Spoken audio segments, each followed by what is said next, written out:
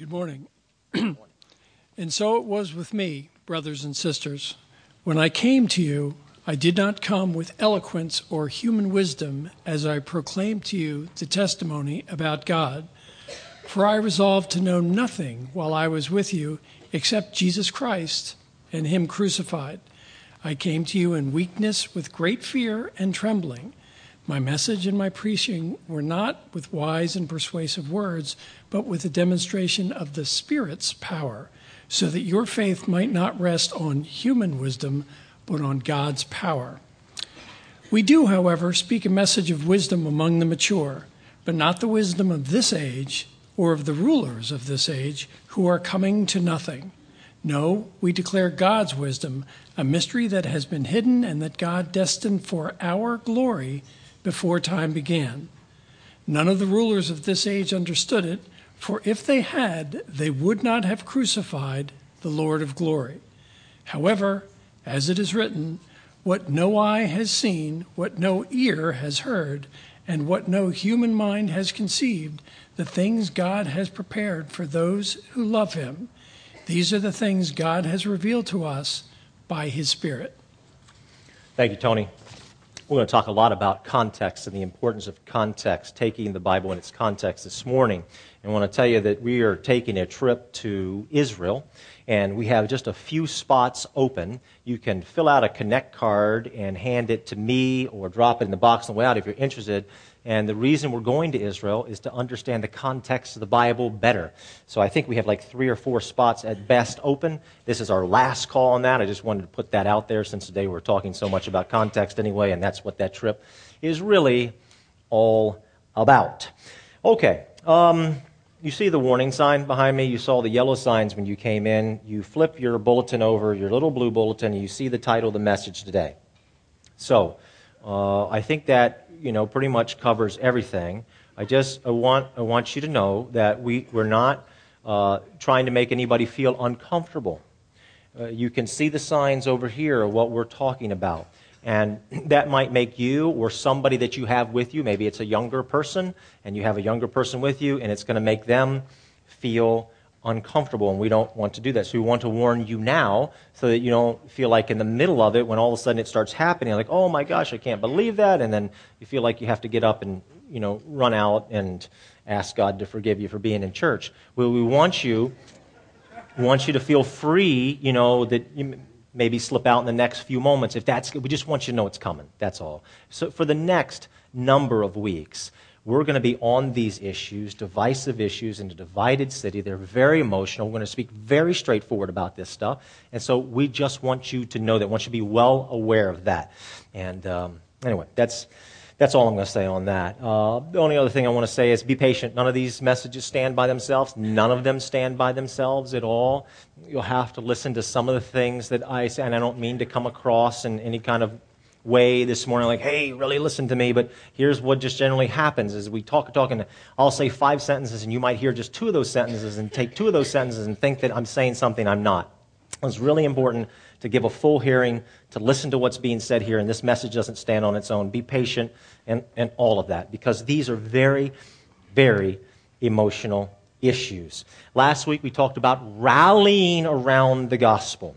We said that Paul says that the gospel of Jesus Christ over here is gold, and it's silver, and it's costly stones. And there's a fire coming, and the fire is going to burn everything up, and the only thing that's left is going to be the gospel. This is the only thing that stands. This is the only thing that's worth anything. It's the only thing that counts for anything. You come over here, and Paul says there's wood, and there's hay, and there's all these issues and a million other issues. And he said fire's coming, and there's going to be nothing left of it. They'll be totally gone. And so you have a choice as a follower of Christ and as a church. Are you going to rally around stuff that is not going to stand at the end of the day when the fire comes? Or are you going to rally around this over here, which is going to stand and last forever? It's gold, it's silver. Now, there's millions of dollars that we have put in this little treasure chest, so nobody rush the stage. You get it. But you can either you can rally one or the other, and Paul makes a very strong case all through Romans, all through Corinthians, all through Galatians, and even some of Ephesians to rally around this and not rally around that. And that's what we talked about last week. Now today, there's been a terrible misunderstanding. just a horrendous misunderstanding. And Paul talks about it in the book of Galatians, and we see this borne out in our own world in the United States of America. And the terrible misunderstanding is this, is that the gospel of Jesus Christ is for people who are not Christians or for people who have just become Christians. But Christians who are already in and they're already bought in, they don't need the gospel anymore. The gospel does not affect their life anymore. They've moved on to the advanced stuff. They've moved on to the meat of God's word. And Paul says, no, that's not the case. That we absolutely cannot grow in grace and grow in Jesus Christ apart from the gospel. And they're accusing Paul of preaching milk because he's preaching the gospel. And he says, not only am I preaching milk, but I'm also preaching meat because the gospel is both milk and meat. And if you think for 1 second that you can grow in grace and grow in Jesus Christ apart from the gospel, you are kidding yourself. And he says in Galatians chapter 1, because the Galatian churches were going that route, he says, you're destroying yourself. You're absolutely... You have gone after another gospel, and it's bringing destruction upon your churches because you're rallying, he says, around this stuff over here, and you decided not to rally around this over here. And you got to stop doing that because it's bringing absolute destruction upon you. He is very strong. Reading the whole book of Galatians, you can read that. It'll take you about 6 or 7 minutes, but the depth of truth that is in there that is applicable and relevant to our lives is absolutely amazing. Absolutely. The gospel is not rules. It's not instructions on how I can live holy and how I can be more acceptable to God.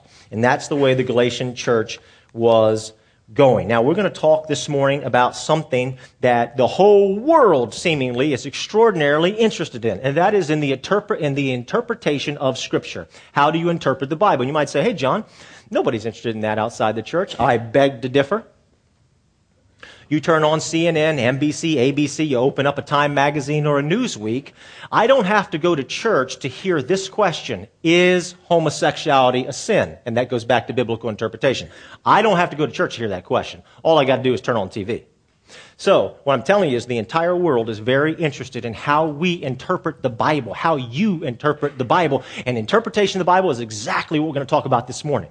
We're talking about 2 key factors in helping us to interpret the Bible, which is what 1 Corinthians chapter 2 talks about. And if we get this right, it'll take away needless divisions, needless divisiveness, hurt and pain and rejection that has resulted from that. And for us to do this, we better pray. So here we go. Heavenly Father, please help us. We need you. We absolutely cannot do anything without you. We cannot understand this. We cannot be the people you want us to be apart from you helping us understand what your word says. Please come, Holy Spirit, and guide us into the truth. In Christ's name, amen. All right. Let's take a look at a couple of scripture verses. I got 4 of them I want you to show you this morning, and let's talk about them. Let's see how you feel about them. So the first one is 1 Corinthians chapter 7, verse number 1. Here is what it says. It is good for a man not to have sex with a woman. It is good for a man not to have sex with a woman. Well, does that mean that all sex, is Paul saying that all sex is bad or just heterosexual sex is bad? And that people should only participate in either homosexual sex or no sex at all? Which one is that? It is good for a man not to have sex with a woman. 1 Corinthians 7:29. Let's see what this one says. Okay. From now on, those who have wives should live as if they have none. One wife said, you know what, my husband never reads the Bible, but I understand he's so biblical. He's very biblical. Very biblical. Okay, so if you're a Bible-believing husband and you're sitting next to your wife, turn to her and say, baby, from now on, I'm going to be a biblical man. I'm going to live as if you're not my wife. Okay? Go ahead. Say it. 1 Corinthians 11, verse number 3. Let's check this one out. The head of the woman is the man. Now, I want you to notice this. This doesn't say the head of a wife is a husband. No. This talks about all men and all women. The head of the woman is a man. It means that the man is in charge. Amen. Hallelujah. The head of the woman is the man. So if you're a woman and if you're a Bible believing woman, if you're a churched woman, you're into the Word of God. If that's you this morning, you turn to any man that's next to you and say, you're in charge of my life. Go ahead. Do that. I'll give you a second to do that. In the first service, for some reason at this point, people just started saying the title of the message today all over the place. wild. Okay, just one last one. I hope you'll appreciate this very biblical verse. 1 Corinthians, right there. Okay. You're causing a problem. Okay. Women should remain silent in church. So actually what I just did in asking the women to speak to the men next to them was absolutely anti-biblical and was wrong. So we should remind women shouldn't preach in church. So some of you men are seeing this. Some of your husbands are seeing this. You know what? I want to hang out in church more often. What's up with these verses? What is the deal with these verses? How do we understand them? Well, here's what I want you to write down. Look, context is king. Right? That is really important. Context. You got to understand the context. You can't just parachute into a verse and not understand its context and say, okay, I'm going to build a whole belief system and a doctrine and I understand my theology and I'm going to tell people, whoa, man, the man is the head and the woman should stay silent and, sex, don't have sex, all this kind of, you can't parachute into that. You have to understand its context. To avoid needless divisions and pain, you have to understand context. It's very important to be accurate in the interpretation of Scripture to do this. So I want to tell you a quick story. All right. A number of months ago, my wonderful mother-in-law visited me at my house. She came walking into our kitchen, and she had this incredible arrangement of roses. I mean, I have never in my life seen roses look that beautiful. And it so struck me when I saw them. She put them there on the counter. I was like, oh, my goodness. Those are awesome. Where did you get this? What florist did this? I've got to know because I'm going to use this in the future. Who put together this incredible arrangement? She said, Cherrydale Safeway. You all know the Cherrydale Safeway down on Lehigh. With the Cherrydale Safeway, the florist at Cherrydale Safeway. I said, oh my goodness. She said, my florist's name is Foo. Then she said, F you. I said, excuse me? What did you say? And she said, F you. There's no clue what she's doing at all. And I had this puzzled look on my face. And then she wound up, and she wound up, like people of only a certain age can do this. Do you follow what I'm saying? When they think that if they say something loudly enough and they articulate distinctly enough, they can force anybody to understand the English language. It doesn't matter. They've never heard English before in their life. They can force the meaning, understanding of words into your head. She wound up a really big one, and she just leans in and she says, F you. Now I want to ask you, if you had walked in at that moment, would you have known we're talking about the florist at Cherrydale Safeway? Would you have any idea that we're talking about the florist at Cherrydale? No, you wouldn't. You'd be clueless because you wouldn't understand the context and what it was said. Now, that's what's happening when we're parachuting into these verses that have caused a tremendous amount of hurt and pain. Do you realize that the Apostle Paul wrote 4 or 5 different letters to the church in Corinth? Did you know that? We have 2. He wrote 4 or 5. It's an ongoing conversation. It's an ongoing relationship. Do you realize that they were writing letters to him and he was answering back? And we have none of those letters. We have none. We don't have their portion of the conversation. So when Paul says in 1 Corinthians 7, verse number 1, it is good for a man not to have sex with a woman, is that his words? Is he stating it? Or is he restating a question that they have asked him? Oh, wait a minute. That changes everything, doesn't it?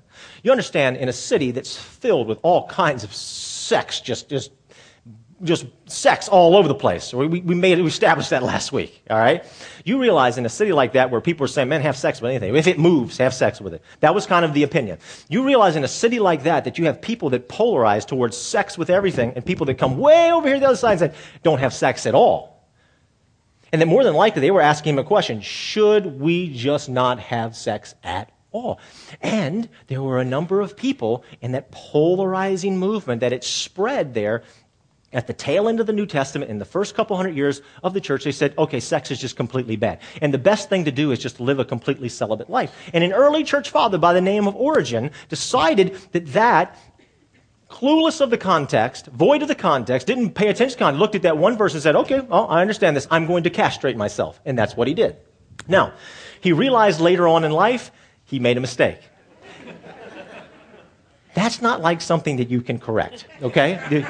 This guy now has a problem, really bad to be Origen. So you have tremendous pain has come into people's lives because of the lack of context. Context is king, you have to pay attention. You have to consider history, language, culture, and ongoing relationship and ongoing conversation to avoid needless abuse, hurt, and pain. Now, there's something even more important than context. Context is king. Any great Bible interpreter will tell you that. There's one thing that's even more important than that, and that is the gospel of Jesus Christ. So if you could write this one down. If context is king, then the gospel of Jesus Christ is the King of Kings, because it's Jesus. And we interpret every scripture through the lens of the gospel of Jesus Christ. And if we don't interpret it through that lens, we mess up its interpretation. And we do something with the text that was never meant in the first place. What we are told in 1 Corinthians chapter 2 that is so critically important to our understanding today, I cannot overemphasize it enough. Paul sets everything up great in chapter 1. He gets into the meat, gets very technical in chapter 2. This might get a little deep for a second, but we really have to think about this because our beliefs play a role in these divisive issues. So we have to get our beliefs right according to what Paul is saying here in chapter 2. He is saying we cannot understand the Bible apart from the gospel. Okay, do you believe that? Do you believe what Paul is saying here? I can't. In your own wisdom and all the smarts, that you have, you're so smart. Do you think that you can understand it apart from the gospel, which means you're apart from the Holy Spirit? Do you think that you can understand the meaning of the text all by yourself? And Paul says absolutely not. So let's read it. I want to read verses 6 through 12 because he states this case very clearly. Just listen to what he says. We do, however, speak a message of wisdom among the mature. Now, why does he say mature there? Because they were saying, Paul, your message is immature. The gospel of Jesus Christ is milk. We've left that behind. We don't need that anymore. Let's go on to maturity. Your message, Paul, is immature. Okay? He says, we do speak a message among the church, but not the wisdom of this age or of the rulers of this age, who are coming to what? And coming to nothing. Absolutely nothing. No, we speak of God's secret wisdom, a wisdom that has been hidden and that God destined for our glory before time began. None of the rulers of this age did what? Understood it. There's confusion about it. Why? Because they didn't look at it through the gospel. They did not look at it through the gospel, and there was a lack of understanding because they didn't have the Spirit. For if they had, they would not have crucified the Lord of glory. However, as is written, no eye has seen, nor ear has heard, no mind has conceived what God has prepared for those who love him. But God has done what? He's revealed it to us by his Spirit. The Spirit searches all things, even the deep things of God. For who among men knows the thoughts of a man except the man's spirit within him? Let me tell you what he's doing here. He's using a Greek philosophical argument that like understands like. It's their context. They would have understood it. In other words, a man can understand a man, but a man can't understand God unless the man has the Spirit of God within him. Does that make sense? Like understands like. So he's using their context and helping them to understand, I can't understand the Bible unless I have the Spirit, and I don't have the Spirit unless I've believed in the gospel of Jesus Christ. And if I exchange the gospel for moral behavior or behavioral modification or the rules of the law, I have fallen back under a curse. And instead of what I need to do is I need to rally over here around the gospel. That is the only way I have the Holy Spirit and the only way I understand what the Bible is saying in the first place. Here's his argument. This is what he's laying out for us in very technical language. It's quite deep. So he concludes by saying, in the same way, no one knows the thoughts of God except the Spirit of God.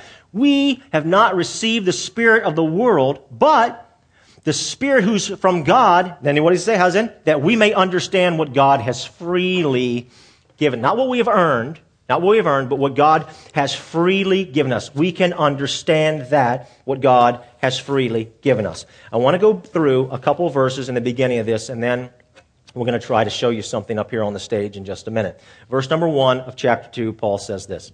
When I came to you, brothers, I did not come with eloquence or superior wisdom. This is very important. Many great orators, speakers would come to the city of Corinth, and they were applauded. They have whole teams of people would follow them around, and they would applaud and say, oh man, that's awesome, that's awesome. And he says they came with eloquence, and the word eloquence means lofty words.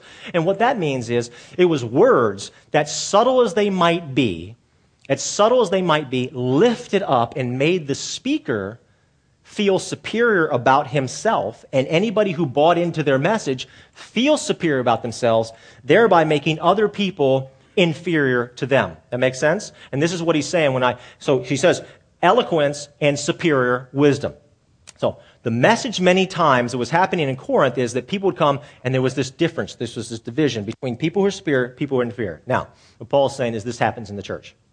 What he's saying is that some churches, their whole doctrine is based on making people who follow the rules feel superior to people who don't follow the rules, and Paul says that's not the gospel. What he's saying is some churches grow by simply saying, hey guys, we're the superior ones, everybody flock in, let's look down on the people who are inferior. And he says that's not the gospel. This is the case that he's making right here. That's how we have to go back to the gospel.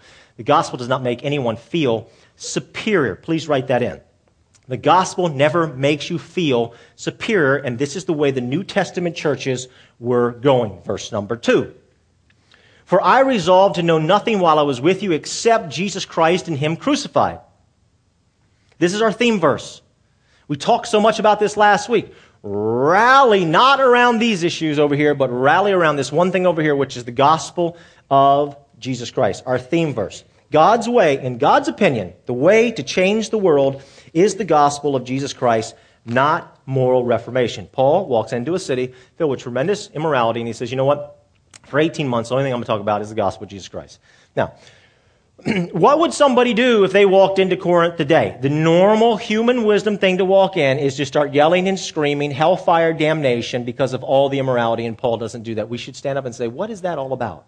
God's opinion is the way to change the world, His way to change the world is the gospel of Jesus Christ, not talking about hellfire and brimstone because people aren't following the rules. This is what Paul is saying. I'm talking to somebody recently, and they're telling me that the United States of America is under judgment. It's under judgment. We're under a curse. We're under judgment. Chris and I received a robocall this past week from some Christian organization that was telling us we need to participate in a conference call because America is so severely under judgment. We're under judgment because people are doing all these things over here.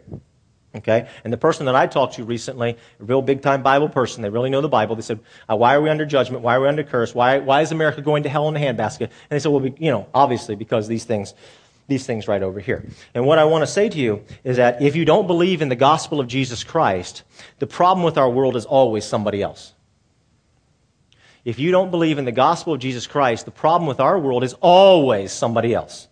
We have problems, we're under curse, we're going to go to hell, and it's because of these people over here doing those things. That's our problem. And it's never about you. You're never the problem. I'm never the problem. Because I'm a goody two-shoe pastor. It's not my problem. It's somebody else. And that's if I don't believe in the gospel of Jesus Christ. But when I understand the gospel of Jesus Christ, when I'm into the gospel of Jesus Christ, I understand that the problem isn't outside of me. The problem is not in moral reformation.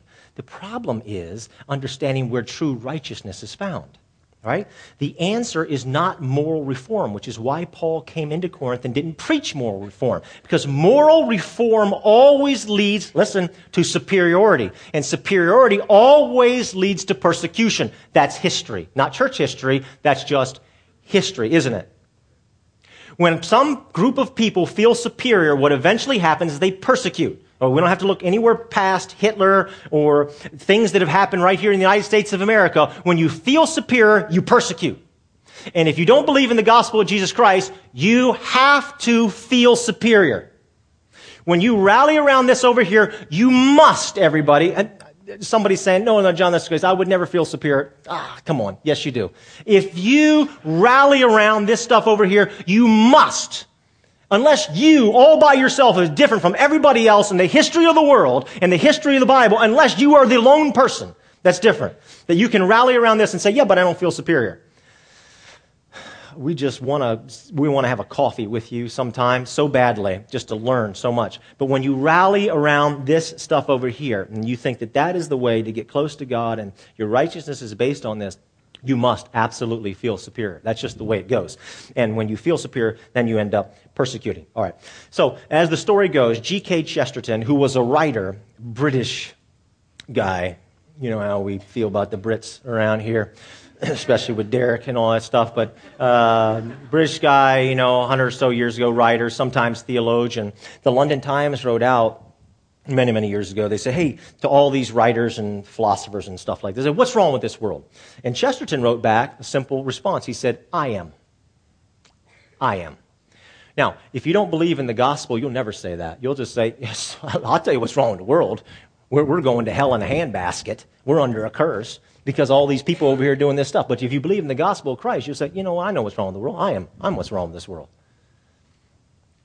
And my issue is I just need to believe in the gospel of Jesus Christ and claim the righteousness of Jesus, not my own righteousness.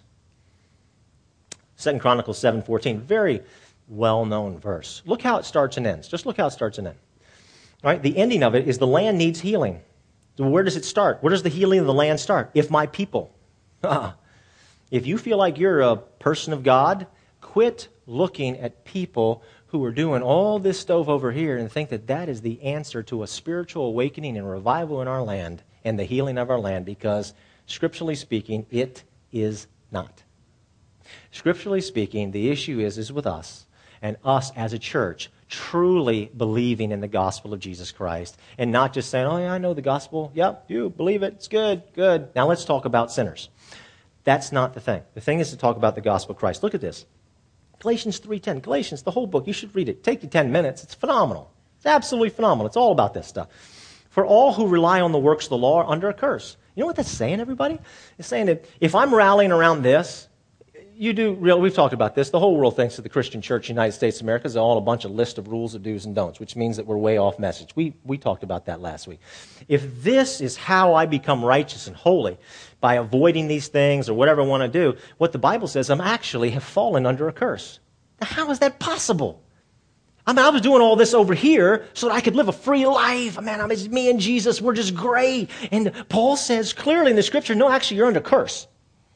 Because you put all your energy and effort around these things over here, which is all going to burn up, instead of this over here, which is Jesus plus nothing. So here's how it goes. If I am relying on moral performance to make me acceptable to God, here's how the reasoning goes. Number one, if I'm doing that, relying on moral performance, number one, that means this. I obey God, therefore God loves me and accepts me. Okay? If I say it's really about my moral performance, right? That means, number one, I obey God, therefore God loves and accepts me. And if God loves and accepts me, point number two is this. There are those people, the Bible says, that are saved and are unsaved. There are those that are saved and unsaved. So that leads me to point number three. That means I am superior to some people. And my superiority leads me to persecute those other people. This is what I do. Persecute these other people because of my belief. I don't believe in the gospel, therefore I feel superior. The story of the Bible is that we rely on our obedience and our moral performance, and when we do that, we feel superior. Now let's do this thing again about the unchristian. We had it last week. Let's put it up there again. Okay? So, a big study was done. People ages 16 to 29. What are the three most common perceptions? I want to draw your attention to the top two. They said at 91 and 87%. So what is the Christian church all about? Well, it's easy. And I told you last week, I get no phone calls about Jesus Christ. I only get one phone call. I want to come to your church. I don't care what you think about Jesus or the Bible. I just want to know what you think about homosexuality. Hey, look, the Christian church is known for homosexuality. It's not known for Jesus anymore. That's a problem. That's a problem. Number two, judgmental. Now, people who are judgmental would never say they're judgmental, right? Hey, I'm a judgmental person. Nobody's going to do that, right? It's very subtle. It's very subtle. And what really is being said here, because I've talked to people who say, I can't stand it, and people who are judgmental. You know what they're really saying? There's an air of, here comes the word again, superiority. What is driving that superiority? This is. I don't do this. I don't do this. Therefore, I must be superior. And if you believed in the gospel as Jesus plus nothing, is only Jesus Christ, you would never feel, the gospel would never make you feel superior. But we feel that way, we don't even know. This is the problem with the Galatian churches. This is why Paul was going nuts with the churches in Galatia.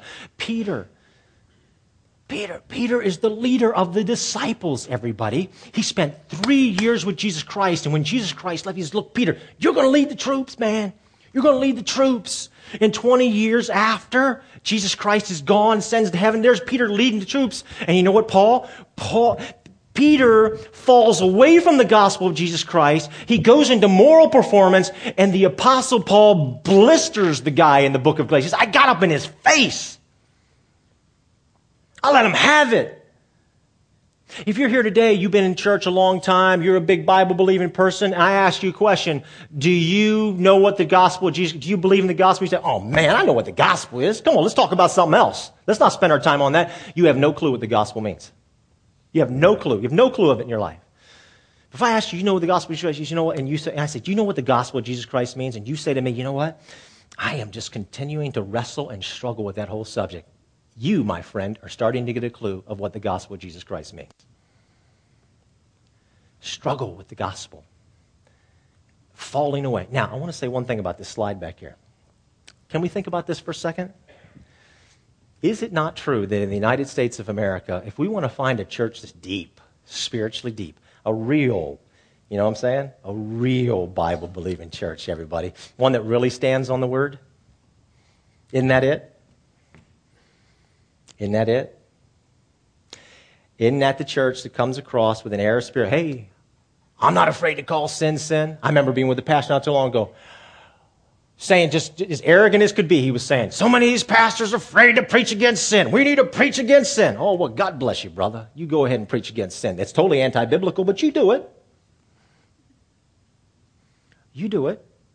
So we look at these churches, oh, well, it's the churches that make the strong stand against homosexuality and the strong stand against moral behavior. We say, well, those are the true churches. Those are the deep churches in the United States of America. Have we inverted something massively? What really is a deep church? Well, according to the Apostle Paul, what really makes for a deep church is a church that is really rallied around the gospel of Jesus Christ. Context, gospel, helps us understand the true meaning behind the Scriptures. Extremely important. The lack of that understanding has caused tremendous divisiveness and pain, needless pain in our world. God's not behind it. Our lack of embracing of the gospel, what's behind it. What we learn is that in New Testament churches, all across the New Testament, there was a tendency to slide away from the gospel. Let me read you Galatians chapter 3, verses 1 to 3. So here's the Galatians. Remember, this is a whole region called Galatia, and Paul is writing to a whole group of churches. 30 so years after Jesus Christ has ascended to heaven, just 30 short years. And he says, you foolish Galatians. Yeah, he's a little bit ticked off, everybody. You foolish Galatians, who has bewitched you before your very eyes? Jesus Christ was portrayed as crucified. That's the gospel. He took his place. He rescued us. I would like to learn just one thing from you. Did you receive the Spirit by the works of the law? Did the Holy Spirit come into your life because you obeyed all this stuff over here? He said, or by believing what you have heard. Are you so foolish after beginning by the means of the Spirit? Are you now trying to finish by the means of the flesh? Which way is it? Christianity is not about obeying the rules. Verse number 3, 1 Corinthians chapter 2. Last point I want to make about this. Very important. Paul says, I came to you in weakness. What does that mean?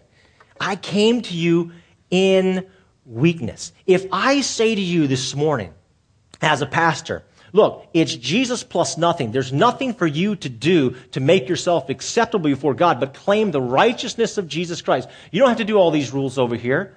That is a very weak message.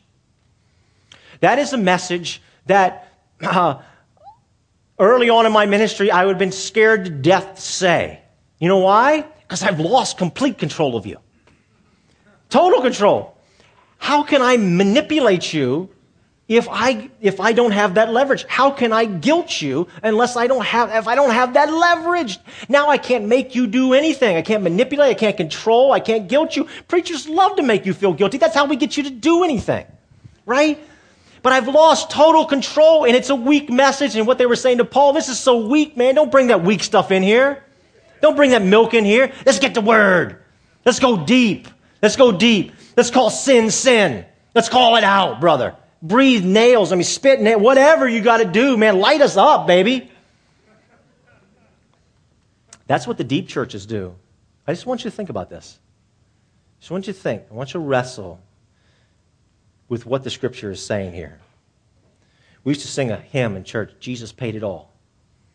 He paid it all. Jesus paid it all. He didn't pay a portion of it, paid it all. There's nothing for me to pay. We sang it, and then we didn't believe it. We did not believe it. Some of you, for the first time, you're saying, man, I've never heard this. What are you talking about? I've been in church all my life. I've never heard this. Isn't that amazing, everybody? This is the central, the first, and the last, and the most important doctrine of the Christian church. And how many of us would raise our hands right now if I asked you and say, you know what, I had never heard this. I had never heard this. This is the most important doctrine of the Christian church. It's Jesus Christ and His right. So write this one in. The gospel is 100% Jesus and 0% you and me. 100% Jesus, 0%. That's the gospel. There it is. There you go. Read Romans.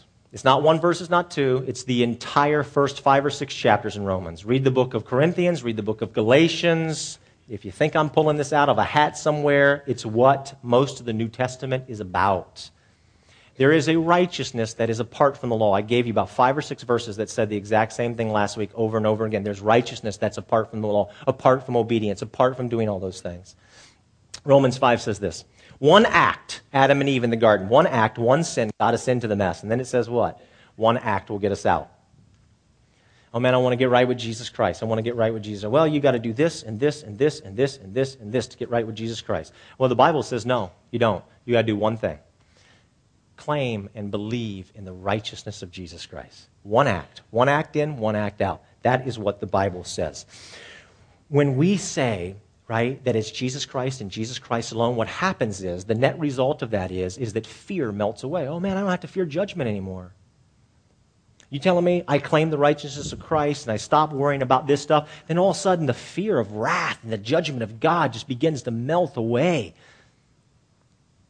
Now, what's the immediate reaction to that then, if the wrath of God begins to melt away? I tell you my reaction to it and the reaction of many people that I've talked to about this is this.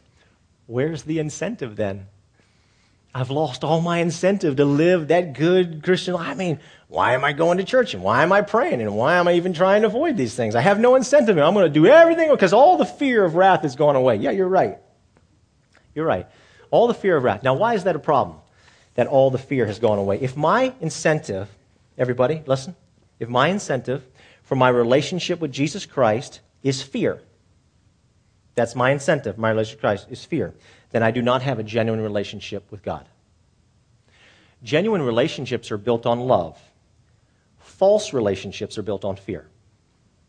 Genuine relationships with Jesus Christ are built on love.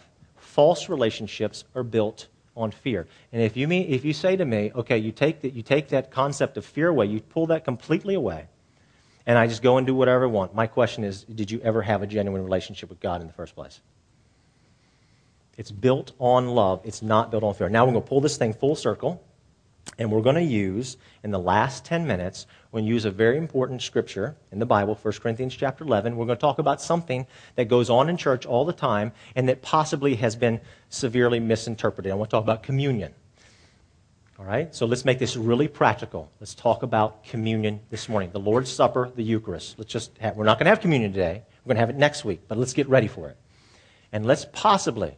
All right? I'm not God. I'm not saying I'm God. I'm not claiming to be God. I'm not claiming that I'm, because what I'm getting ready to tell you, you can say, whoa, wait a minute, man. This is where we're pushing Christians. Remember, sometimes we stretch non-church people and sometimes we stretch church people. Church people, here it comes. Brace yourself. Here it comes. And do a little stretching. All right, so what I did this past week is I just Googled who can take communion. And what I pulled off is off of 2 major websites, very well-known, world-famous churches, not just known in the United States of America, but known all around the world, and known to be very deep biblical churches. Very, very hardcore, deep churches, world-famous churches. Here's what it says, quote, "Why communion isn't for everyone. Communion can be dangerous. Did you know that you could drink judgment upon yourself if you're not careful? Communion is a sacrament only to be performed by Christians.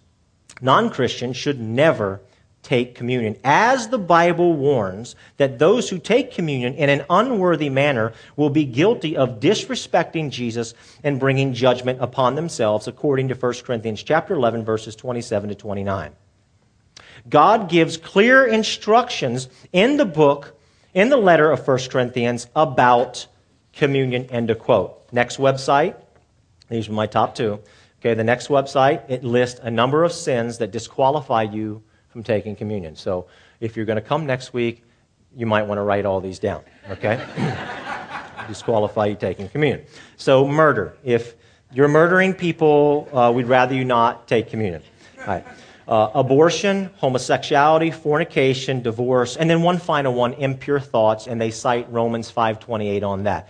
Now, that's pretty simple. Romans 5, you all know what that means. Romans 5, what it says, Romans 5:20, it says, any man who looks lustfully at another woman is disqualified from taking communion if you look lustfully at a woman. Thank the Lord that no men really, there's very few men that have a problem with that. So almost every guy in this room is completely qualified on that basis to take communion, right? Okay. Now, does any of that sound familiar, what I've just gone through about who can take communion, who can't take communion? You know, if you're not a Christian, you're drinking judgment. I didn't do this first, but raise your hand. Has anybody ever heard this before? Has anybody in this room ever heard this kind of language before? Okay, maybe half of us in this room have heard that language before. Who can and cannot? So I'm going to do just a quick demonstration. I've got a couple guys going to jump up on the stage with me real quick. That's going to help me do this. Over here, I got 4 guys. Easy bit. Whoa! Getting ready to mess the whole sermon up. You're going to fall down, break your neck. We're going to have a problem. And I'm going to have to pull somebody else up. Okay, so if we just real quick, they're going to just help me do something. So here we got 4 guys. You look at them. You can tell which ones are the Christians and which ones aren't the Christians. You can tell by looking at them. You can tell by looking at them which ones have sin in their life and which ones don't have sin in their life. Okay? So obviously, these guys are sinners and they're not Christians. You can tell that by looking at them. Everybody knows what you guys are up to, and it's discussed every single one of us. So these 2 guys are going to step over here. Here's the Christians. These guys are qualified. They've earned a seat. They've earned a seat at the communion table. These guys have. And so we get to celebrate communion. So if we'll step back over here, you just sit on the floor. So we come over here, and they're over there while we're participating in this meal. And, you know, Jesus is so good, isn't he, brothers? Okay? And we participate in communion. So I'm going to put us on hold for just 1 second. I've got all this food here because this is important. So hold what you got. You hold what you got. You guys just look sinful over there. We'll get back to you in a moment. I want to tell you 4 things. We're going to use context, and we're going to use gospel to interpret 1 Corinthians chapter 11. If you're unfamiliar with it, please go back at another point and read the chapter. Number 1 thing that you need to know is communion is a meal. Number 1 is communion is a meal. I know we take a wafer and a little thimble. We take a little thimble of like grape juice, wine, whatever the heck, right? We do that, and that's communion us today. That wasn't the case back then. This is the reason I have all this food over here, right? I got watermelons and apples and bananas and bread, and there's corn in here. I should have thrown a steak in here, whatever. But it's a whole-blown meal. You know why? Because Paul says, you know, some of you are getting just gorging yourself. You're drunk on food. Well, that's really hard to do with those little paper-thin wafers, right? You have to be here for 5 years to stuff yourself with that. It's almost like a piece of air. It was a meal. I want you to know. Think of it. It's a meal. It's a whole full-blown, massive meal. It's not a wafer and the little thimble thing, right? First thing. Second thing is, we just read to you a second ago, 1 Corinthians chapter 11 says, gives us clear, this is what it says, gives us clear, many people say, gives us clear instruction on communion. Is that what do we get clear instruction on communion? Is that the purpose, contextually? Is that the purpose, church people, of 1 Corinthians chapter 11? Is that clear instruction on communion? Because it says in 1 Corinthians 11:22, it says that these guys over here who are like pigging out, they're just chowing down. It says they here, these people taking communion, they're worthy, they've earned a seat at the table, are humiliating these people over here ruthlessly. It says the people over here taking communion are humiliating, and Paul is very angry about that. How dare you do that? And it says these people over here are drinking judgment on themselves because they're humiliating, because they're over here stinking full of food, and these guys over here have nothing. I'm at a loss. How did we make this about Christians and non-Christians? More than likely, both these parties are Christians. And these guys feel superior to these inferior slugs over here. And because of that, they're humiliating them and they're persecuting them. Why? Because they're superior. They deserve it. They get it. That's what it seems to be about. Verse 21 says, one is hungry, the other is drunk. Contextually, one group is humiliating another group, and that should not be done in the Lord's Supper. That's the second thing I need you to know. Here's the third thing. Who was there at the meal? I want to ask you a question. Don't raise your hand. Is every single person in this room, every person in this auditorium, is every single person in this auditorium a Christian? Do every single one of you believe in Jesus Christ? The answer is no. What we know from the research that we've done at Grace Community Church is at least 20 to 30% of you in this room are not followers of Jesus Christ. And the reason I tell you that statistic is because in the Church of Corinth, not everybody that was in the room was a Christian. Do you realize that people who were not believers in Jesus Christ, who were not followers of the Ten Commandments and all this kind of stuff over here, loved to flock to be around Jesus? Like, actually, I'm not sure that anybody was any more spiritually deep than Jesus that has ever walked this planet. That's just an assumption that I have. He's the deepest spiritual person that we have in the Bible. That's just an assumption I have. And for some reason, non-churched people just flooded his church services. Absolutely flooded. Love to be around him. My point is this, is that in the Church of Corinth, surely, there were non-churched people, non-followers, non-Christians, non-believers. Did I say that enough different ways? That were in those church services. That's just how it rolled. And they were having a meal. They were having a meal. Now, think. In that culture in Greece, 2,000 years ago, built on hospitality, was it culturally acceptable to have a massive meal and these wonderful Christian, godly, spiritual people would say, to you slugs over there, you cannot participate in the meal with us. You just sit there while we feast. Everybody, it's inconceivable. In that culture, you didn't do it. If they did that over here, tremendous shame. It's a hospitality of culture. It's a cultural, it's hospital. That's what, it was unthinkable that they would say, you can't participate in this meal with us. Would never dream of doing that. Fourth and final point. Your salvation and your spiritual growth. Ready? This is so important to understand the gospel. Is it mainly about you and what you do, or is it about Jesus Christ and what he's done? This will tell you everything right here. This will interpret communion for you. This will interpret whether or not you really believe in the gospel of Jesus Christ. Very simple question. Is it mainly about you and what you do, or is it mainly about Jesus Christ and what he has already done? Good news, something that's already happened. Which one is it about?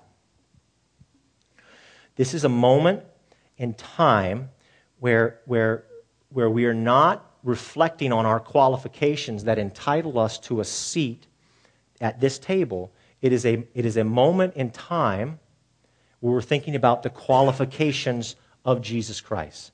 I want you to think back to the first communion service. We hear about communion in 1 Corinthians 11, and the only other places we really hear about it is in the Gospels, Matthew, Mark, Luke, and John. Now let's think for a second. Who's taking communion in that? Jesus is serving communion, right? He's serving communion. Now, he puts a towel, he washes their feet, and then he serves them communion. And he goes up to Judas, good old Christian Judas, wonderful, godly, faithful, believing Judas. Oh, he loves Jesus. And he's so faithful to Jesus. It's wonderful. And he says, Judas, please, I want to serve you communion. And then Judas goes out and betrays him. It makes you wonder if Jesus has any clue what he's doing. Okay? And some of you really know your Bible, and you're like, yeah, there's a little bit of controversy whether or not Judas was at the Last Supper or not. Okay, I'll give you that. It's those of you who really know your Bible really well, you understand there's a controversy. We're split on that, so let's move on to somebody else. Peter. Look at him. He's the epitome of belief.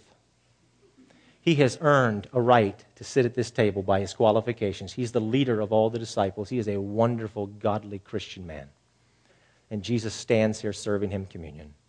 And a couple hours from now, he'll be yelling, screaming, cursing, profaning, calling down curses on himself, swearing that he doesn't even know who Jesus Christ is.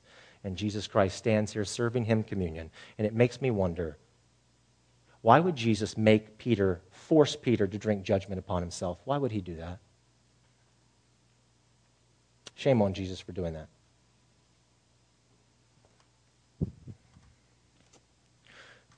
Communion, everybody, is a meal. It's a banquet. And the guest of honor at the banquet is Jesus Christ.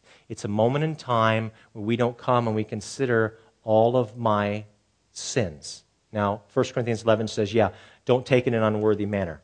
Okay, if these guys over here are humiliating these guys over here, well, then doggone it, yes, that's an unworthy manner. But it's not a moment where we think about, I'm a sinner and I want to look at all my sins. This is not a moment for you to look at all your sins. This is a moment for you to look up to Jesus Christ and think about his righteousness. Don't take the spotlight off of Jesus and put it on you. It's not a moment for you to take the spotlight off of Jesus and put it on you and think about your sins or think about somebody, look at that person taking communion.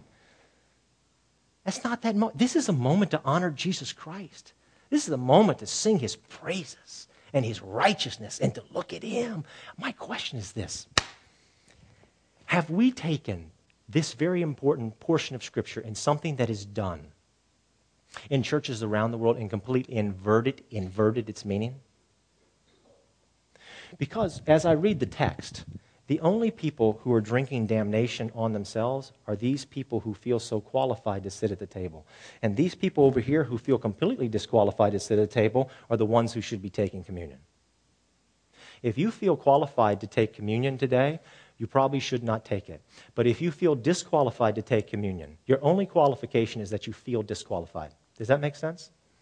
There is the gospel of Jesus Christ, everybody. There, my friends, is the gospel. And if you'll wrap yourself around the gospel of Jesus Christ, it will free you from a curse. It'll help you to grow spiritually. And a power of God will come into your life like you've never known before. It'll be like a bomb has gone off in your life because the Holy Spirit comes when you believe and rally around the gospel of Jesus Christ.